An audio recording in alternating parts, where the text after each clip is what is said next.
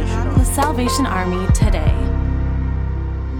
The Salvation Army of Oak Creek, Wisconsin hosted a grand opening for its new senior center on Monday, January 8th. The Salvation Army Senior Center, which will be located inside the Salvation Army of Oak Creek's Church and Community Center, will be open to the public. The new center will offer scheduled programming for the mind, body, and soul.